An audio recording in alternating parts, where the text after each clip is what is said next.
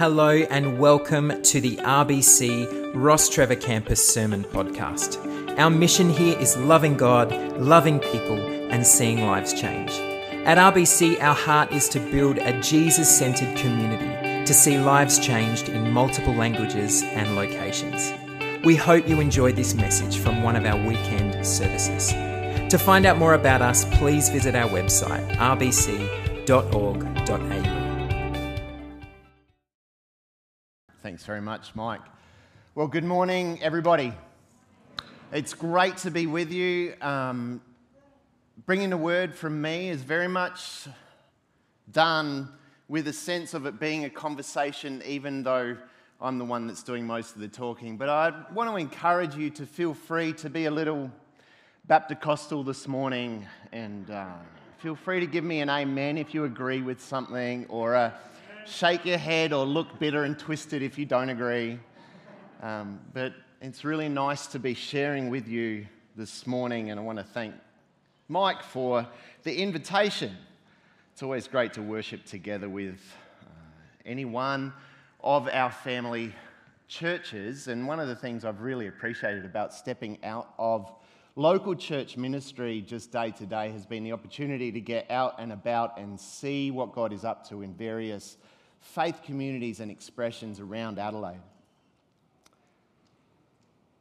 In one of the scriptures that is more famous than perhaps many others, and familiar especially for lovely folks such as yourselves, the sort of folk who worship together on a Sunday, in the book of Samuel, which I understand you've been in, we find a famous tale of that spokesman of God in the ancient Near East.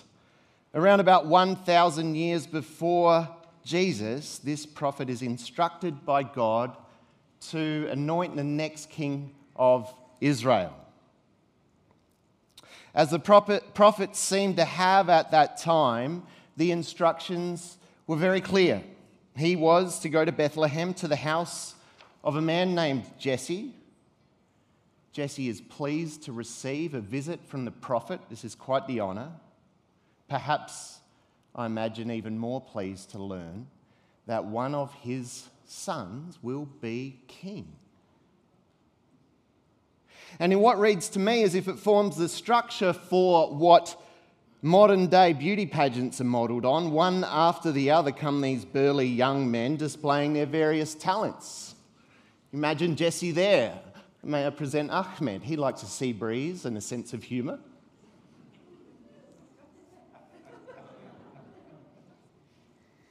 Samuel isn't impressed with these specimens of masculinity. And it's here for the first time that the famous words are said that man looks on the outward appearance, but the Lord looks on the heart. It's such a significant scripture to the whole sweep of the biblical narrative that when preaching more than 1,000 years later, when Paul, the Apostle Paul, is doing apologetics in one of his first messages, when he's putting the whole story together, he quotes the same words that God said about David. I have found in David a man after my heart. He will do everything that I want him to do. The logical question to ask is, of course, as a man after God's heart, what is that heart? How would it be described? Well, the wonderful thing about Scripture is that while the books of history like Samuel tell the story from an external view looking inward, David's incredible poetry in the Psalms led us into his interior world looking outward. It's a very whole picture. And it's in the Psalms that David's incredible poetry gives explicit answers to that question of what is God's heart like.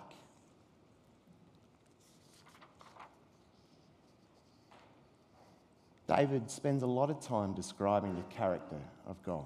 Among other things, here are some big ones. He describes God often as worthy, worthy of his praise, worthy of his worship. Regardless of what's going on in his life, David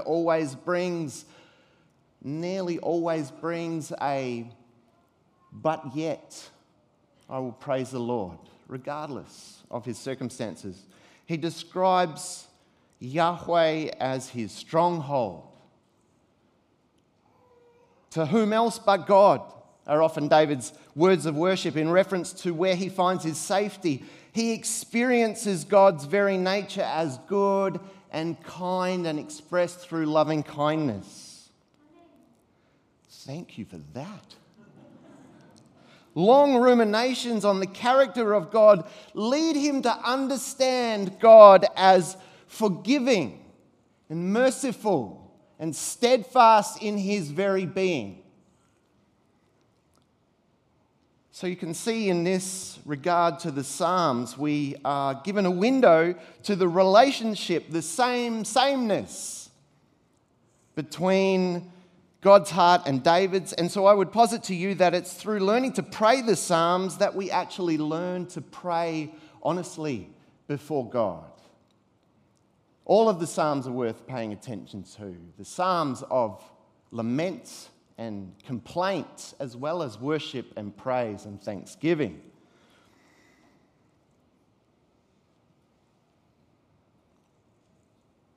The Psalms, as well as the story of David, give us an archetypical illustration of David's heart and also God's heart. And you look like a smart congregation of people. Thank you. I'm getting an amen to that. That's good. It's from one of your paid staff, so that doesn't count. But I'm sure that you know what the word archetype means, yeah? The idea of archetypes was made famous by the Swiss psychiatrist Carl Jung, a word that means a similar thing as trope or type. Archetypes are simply defined as universal inborn models of people, behaviours, personality that play a role in influencing human behaviour. Archetypes are a way that information about what mankind is actually like are passed down through characters in stories. Archetypical characters can be found in all of the texts of the world's major religions. Christianity isn't alone in this. But David as an archetype is worth considering, and there are many stories about David that can be understood as archetypical. Here's what I mean if you're a little bit confused. An archetypical story of small triumphing over big makes you think immediately of what? David and Goliath. A quintessential story of adultery makes you think of what in regards to David? Correct. You're with me. It's fantastic. I knew you were smart. So today's task, the question I want to explore that I hope is helpful, is that through a reflection of just some of the life and words of this deeply archetypical man, David, I want to ask what might be found out about the ways in which David's heart and thus his lived life might represent a heart orientated like God's is to ours. What stories add up to demonstrate this reality? And following this, how might we think about the right orientation of our own hearts? How might we reflect on the way that they come to this place, their condition today? Represented by how we act, how we speak, but also how we fail to act and speak at times. And even perhaps on the road back to God, when we find ourselves sensing distance. What is it that David's story has to offer us as the way back to God, as the way back to the restoration of right relationship? Does that sound all right? Does it sound okay? All right, why don't we just take a minute to pray? Is that all right? Let's bow our heads. Lord Jesus, this word you've given us is incredible thing.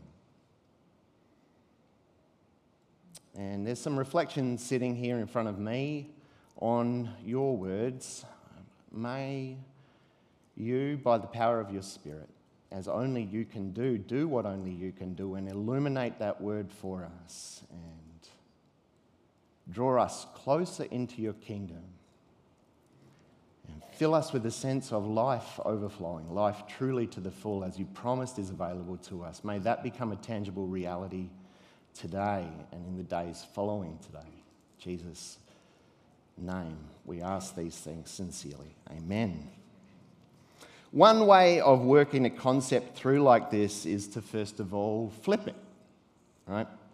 If we know that David had a heart after God's own heart, well, what would a heart look like that wasn't like God's own heart?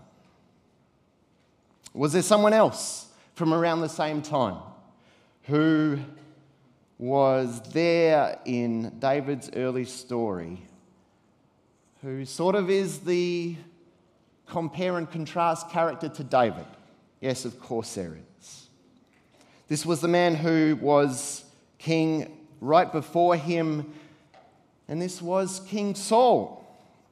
And at one point in this story, when the lives of David and Saul become intertwined with one another, but traveling in very different directions, Scripture tells us this significant differentiation, that in everything David did, he had great success because the Lord was with him. When Saul saw how successful he was afraid of him. Like David, King Saul is also a type, a representation of the particularity of the human condition. Saul is a trope of unmet desire, of wanting and wanting more.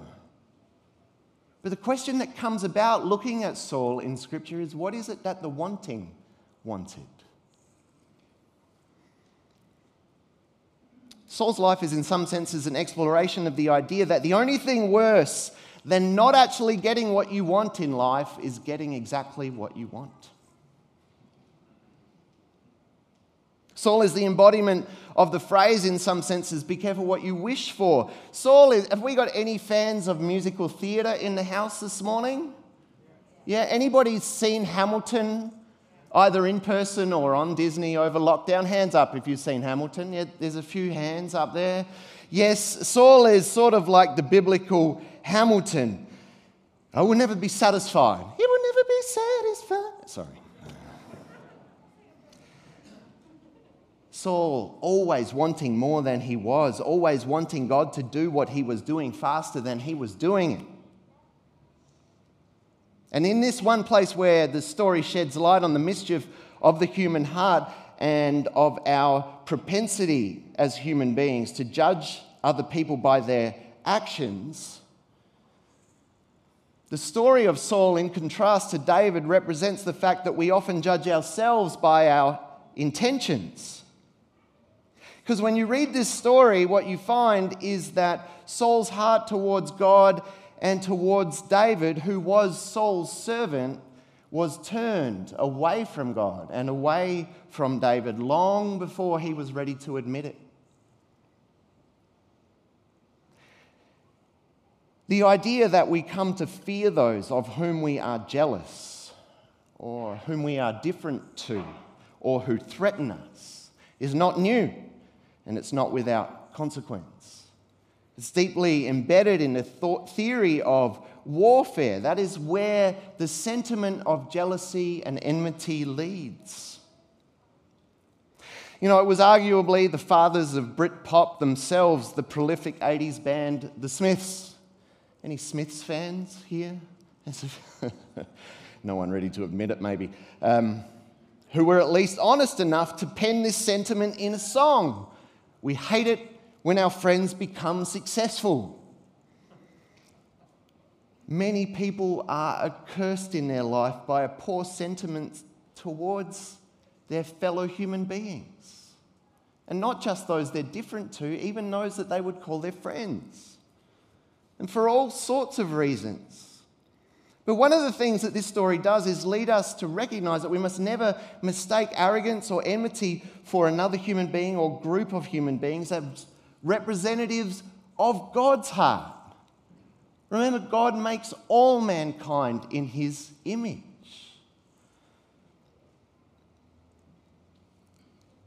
We need to recognize that when we judge others for any reason, especially when we don't know them or have any knowledge of their story, we immediately set up an us and a them. That is untrue at its most base theological level of both being made in the image of God. You know, the reality of human life, and perhaps nothing has taught us better this reality than this era of COVID in which we find ourselves, in which we're all trying to navigate our way out of. We're, of course, all in the soup together. We're all in this together. Has anyone heard that recently? Right, we're all in this together. It's a nice sentiment, but when you actually stop and realize the reality of that lived experience, it's actually really difficult to live all together, isn't it? I think that perhaps the author who has expressed this better than anyone else I know, maybe the greatest novelist of all time, arguably, Dostoevsky in The Brothers Karamazov writes this. He says, in most cases, people, even the most vicious, are much more naive and simple-minded than we assume them to be. Now, before you shout amen to that, this isn't the end of the quote, because the great Russian finishes the chapter, the same is true of ourselves too. As the first major point to take away this morning, and in thinking about God's heart and David's heart and our heart in its orientation, it may be too general of a question, and a question that you may have been asked too many times in church to consider in a meaningful way. Hey, how's your heart today? So let me ask you something a bit more specific. How do you respond at a gut level when others around you succeed? What's the knee-jerk reaction? Only you can answer that. I'm going to take it a step further from the inference of the story. Saul feared David because of his success. What is it about others' success that we might fear? Is it something that we might be worried about that we have not achieved, not done, not become? I.e., we're worried about our inadequacies. And what do we do with those? Now, everyone has fears. That's very human. But some are worth paying attention to. And the reasons why jealousy and envy are worth paying attention to and watching particularly is because of their capacity to do great damage to our lives. But also because when brought up into the light, when spoken out, when recognized by fellow human beings in prayer to God, exposing them to God's love, which is his light, his illumination, his salt, his healing flavour. It might sting a little bit to do that. But this is where our wounds, our resentments, our bitterness can have the opportunity to heal. Amen. It's one of the primary ways we experience the healing heart of God, not as a concept, but as a lived reality that brings true freedom to us. The way that God's love is allowed to be not just a concept in our heads, but in our hearts, in our memories, as a healing balm. There's another archetypical reality to David's story that sets a scene as well, a precedent for the way that Jesus comes to us, and it's worth paying attention to as well, and that's in recognizing that David is presented to us in Scripture as a shepherd. David was a shepherd. And there was an inherent humility in being a shepherd.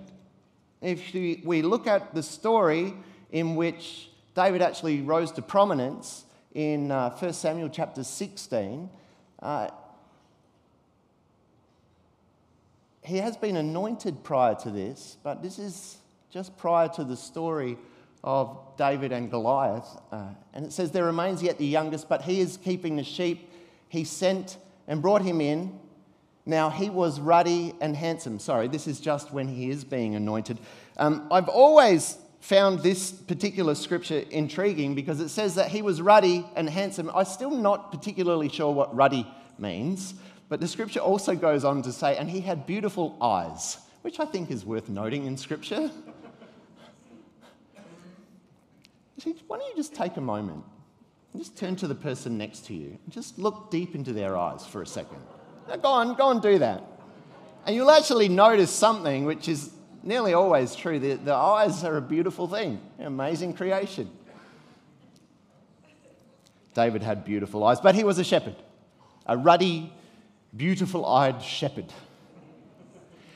It's worth noting this. You see, being a shepherd was David's lot because he was the youngest. It was the bottom of the jobs in the family pecking order. It was a blue-collar, blue-robed job, perhaps. I say this because I want to note that even today when you meet men and women who work the land, far from here in suburbia, and all you need to do is shake my hand to realise I certainly don't work the land. My son says to me the other day, "Dad, you've got really soft skin on your hands." I'm like, "That's not a compliment, son."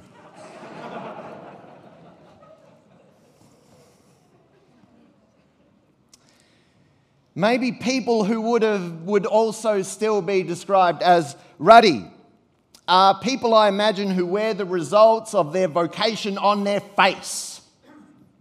People familiar with the land, the weather, the seasons, the terrain. People whose skin is like the colour of nicotine and earwax mixed together.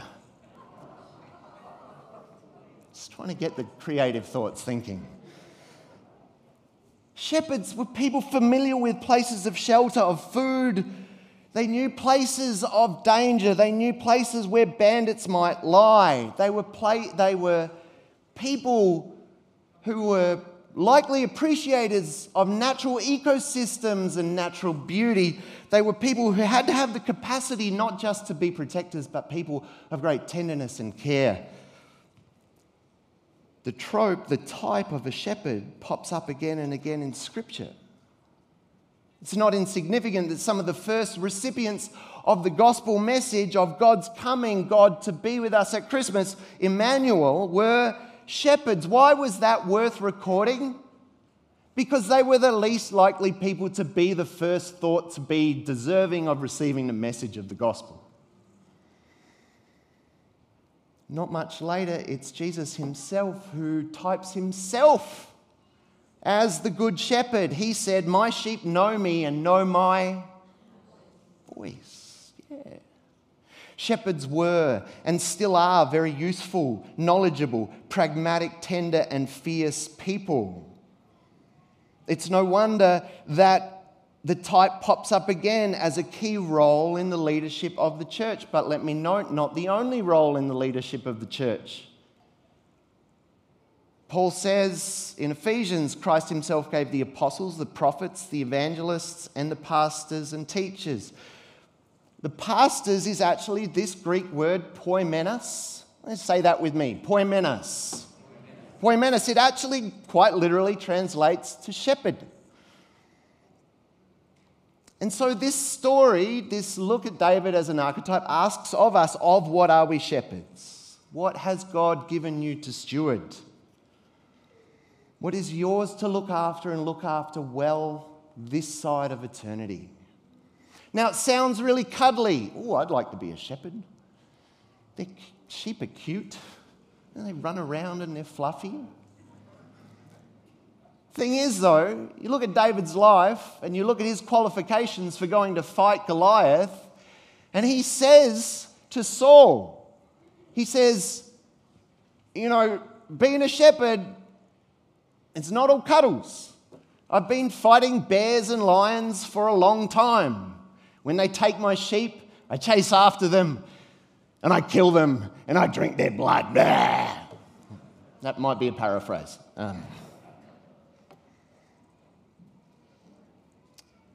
trying to say that the role of a shepherd is not just one of responsibility, it's of strength and wisdom and knowing the times in life where we're presented with the opportunity to advocate for and stand for that which is truly good and right in the world. There are times to stand up and fight for what is true.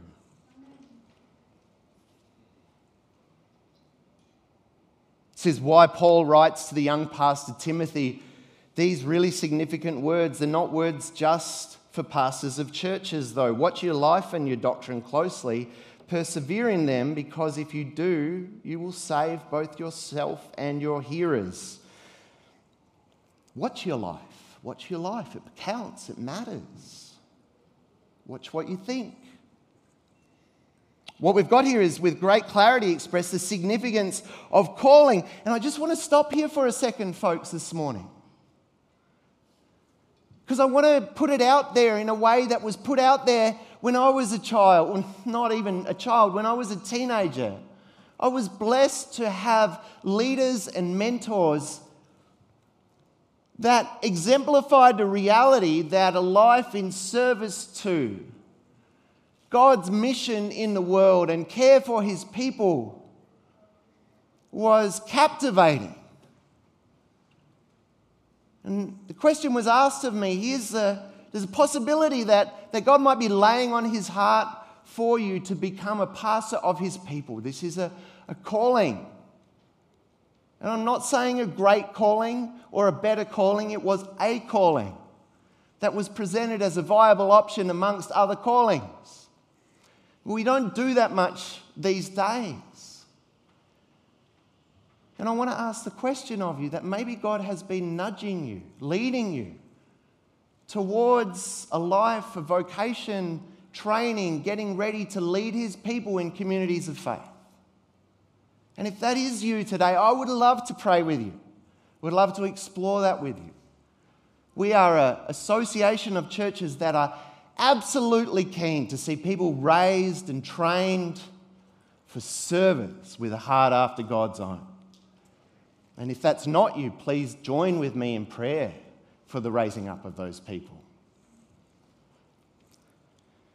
Humility of the heart, the shepherd's heart, leads to or goes hand in hand with another archetypical reality of David's heart after God's, a characteristic we see in Jesus as well, and perhaps one that has something of great importance to say to us, especially in today's day and age of intense anxiety. And it's this, that David's heart was a heart that had come to grips with the realities of God-given limits in his life, of boundaries.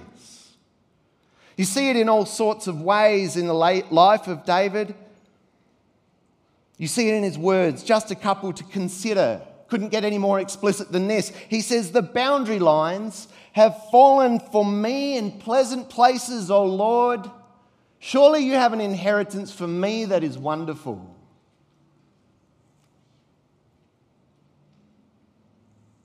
This, David, is your role. These people, not this. It's interesting to me that even as a man recognized as being a man of bloodshed and of war, which is its own discussion and exploration, but he knew there were realities that were God ordained that he dare not transgress. So much so that even in perhaps one of my most favorite comedic texts in the scripture, that even when his enemy Saul is delivered into his hands, Saul goes into a cave at one point to, take a break. It's a cave where David is hiding.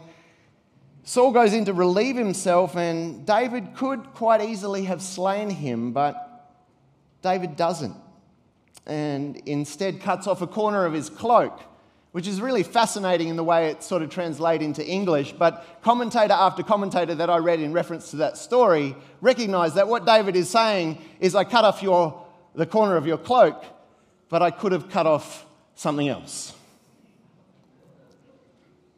But David did not do this because David recognized that the person who was anointed king by God was not to be touched. This was not a man who committed violence against. Jesus himself, of course, comes as the Lamb who takes away the sin of the world. But how does Jesus do that? He does that through the very specific story of Israel. And he's clear about his vocation a number of times. I was sent only to the lost sheep of Israel. Jesus is not trying to be every place, everything, all the time, to everyone. Read your Gospels again during these school holidays. Take note of the fact that Jesus is never frantic. He's often going from one place to another, but he's never anxious and worried. Dallas Willard was asked, can you describe Jesus' character in one word? And he thought about this for a while, the great philosopher, and he said, yeah, relaxed. Is that the image that you've got of Jesus? Save maybe for the passion narratives, but throughout the rest of the stories, he's at ease in the world, even in the midst of catastrophe. Relax. We all have limits, folks. That's what I want to draw your attention to, is that we have limits we live within, the limits of our bodies and the challenges they represent, the limits of the laws of nature, the ones that can't be broken, gravity, time, the West Australian border, unless it's for an AFL final. What are your limits, folks? What are your boundaries? Your husband, your wife, your job, your children. The way we regard limits is also a question of stewardship, stewarding what God has given us. This idea of contentment is a deeply Christian idea. It's an idea that rails against the idea of unmitigated growth. Have you ever noticed how the narrative that comes to us from the news, night in, night out, especially in regards to the economy, what a terrible thing it is that the economy might be shrinking? Who said so?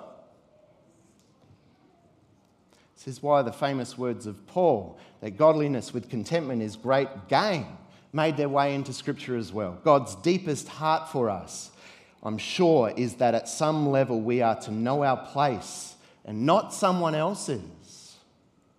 As the Catholic mystic Paulo Coelho explores in The Alchemist, everything is one thing and not another.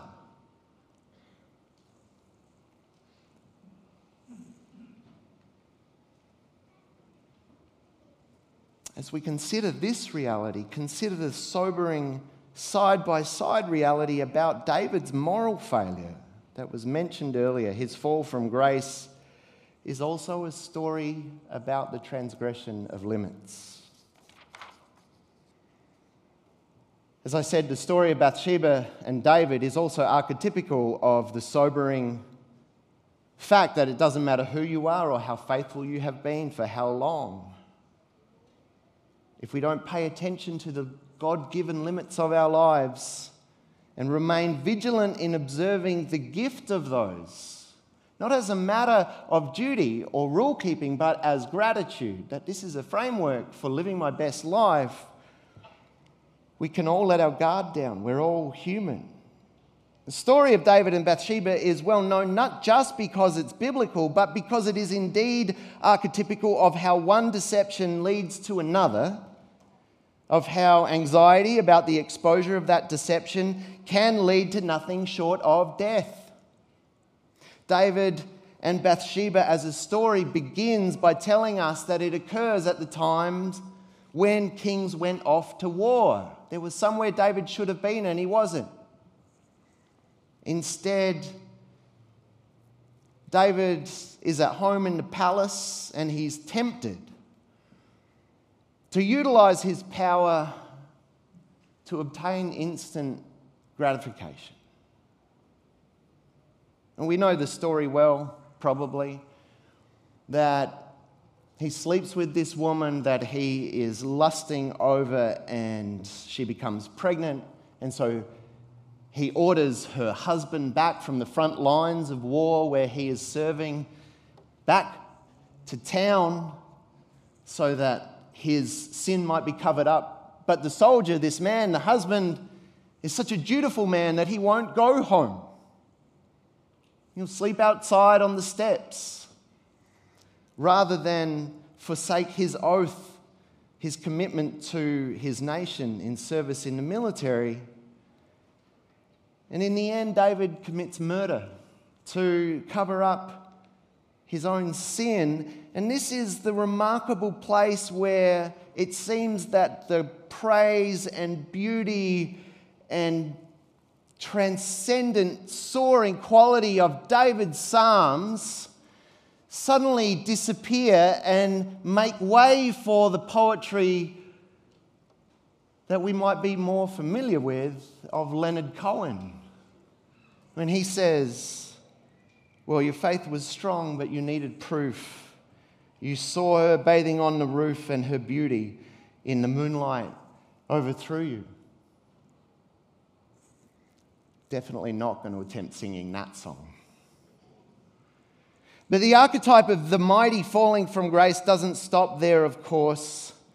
And that's really good news, because there is repentance for David. There is a return to his vocation as a poet.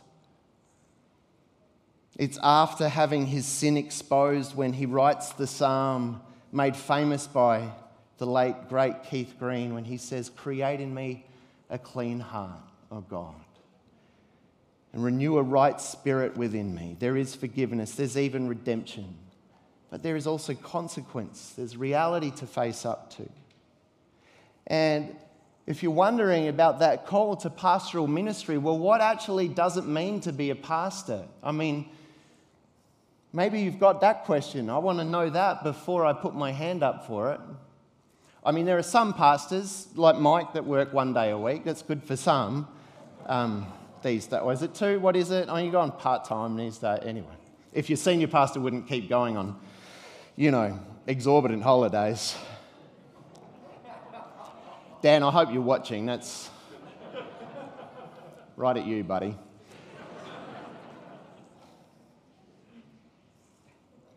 What we're trying to do, folks, in communities of faith is face the reality of the gift of our existence in all that it presents and all its challenges, and to build hope through the power of the gospel. Face reality and build hope. That's it. It's a good gig.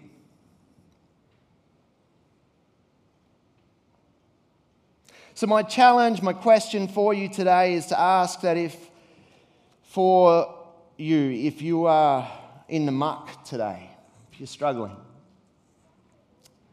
if you're watching this online, hear the contrite words of David's psalm and pray them for yourself if you need to. Create in me a clean heart, O God, and renew a right spirit in me. God is faithful and just and forgives our sin and restores us. This is the good news of the gospel. So friends, the encouragement today has been to ask you to reflect on your hearts, and if necessary, by virtue of considering how it is you respond when others succeed or do better than you even. How does that make you feel? It's also been to ask you who it is and what it is that you are responsible to and for in your life. To pay attention to that. What are you stewarding? How's that going for you? Do you need help? And it's also been to ask you about your boundaries, about knowing your limit and playing within it. No, that sounds like an ad from a gambling corporation. Never mind. But seriously, there's a consequence to all our actions, all our choices. And those choices, the gift of a faith community is we get to make those choices together. And I think the truth is that to some extent, when we run the ruler of examine over our lives, when those times are there for us that we can say with some level of integrity that my heart is truly chasing God, I've got clear who and what I'm responsible for. This is the life of the happiest man. that is presented to us in the first psalm. This is good, and if this is you today, fantastic. May you be an inspiration in the expression of your life today. My favourite poet, Wendell Berry, says, "Be joyful because it is humanly possible." It is humanly possible, and we should be joyful when life is presenting us with the opportunity to do so.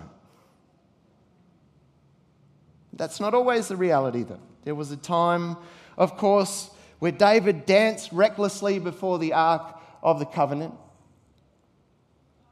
And I don't know if he ever did again in the same way after Bathsheba, but Scripture does tell us that he finished his life at peace with God. And that's really what today's message is more than anything else, is if you take nothing else away from this excursus, I just want to ask that in that place in your heart, in your soul, where deep calls to deep, is there peace there? Because it is available to us and it's free. But in doing our part in moving into a relationship of peace, it sometimes requires us to name what it is that keeps us from that peace. Mike mentioned that for a few years I was a youth pastor in Canada, and then I was a pastor for 2 years with many folks who were in the world of homelessness, mental illness, addiction to various substances of one kind or another. It was a gift of a couple of years, recognizing the brokenness of all humanity. I had the opportunity to engage with those in various expressions of the recovery movement during that time pastoring. And if you've never been to an AA meeting or an NA meeting or whatever AA meeting, just as an exploration of what it means to actually front up honestly, show up honestly before God, I want to encourage you to do so, regardless of whether that's an issue for you or not, because some of the things that are said and expressed and prayed in those meetings hold the deep ring of gospel truth.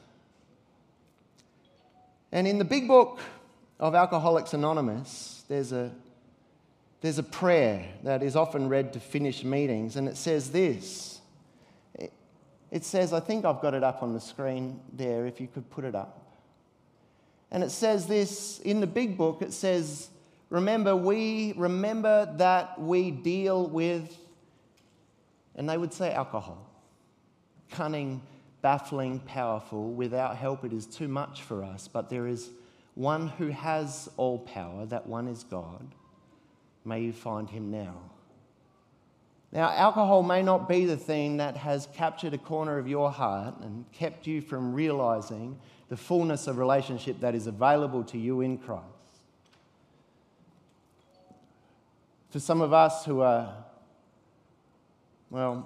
in all sorts of different walks of life, it might be bitterness. It might be jealousy. It might be distraction. It might be pornography. It might be obsession with making more money. My experience has led me to believe that this is a prayer that all of us can pray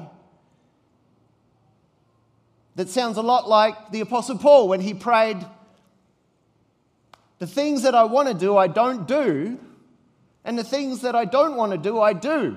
Who will save me from this body of death? We have stuff in our life that is too powerful for us to combat on our own. We need help. That help is available through God. It's available through the community of faith. We don't have to do life alone. If that's you struggling today, I'm sure there are people here from a prayer team that would love to pray with you. Again, I'd love to be my privilege and honour to pray with you. So remember, folks, that we deal with our humanity. That humanity gets broken. Remember, we deal with sin. Cunning, baffling, powerful. Without help, it is too much for us, but there is one who has all power. That one is God. May we all find him now. Grace and peace.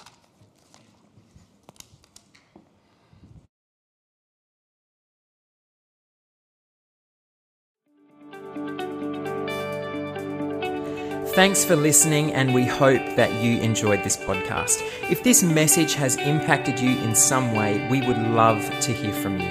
You can contact us through the Hub online at thehub.rbc.org.au or through our social media links in the show notes. See you next time.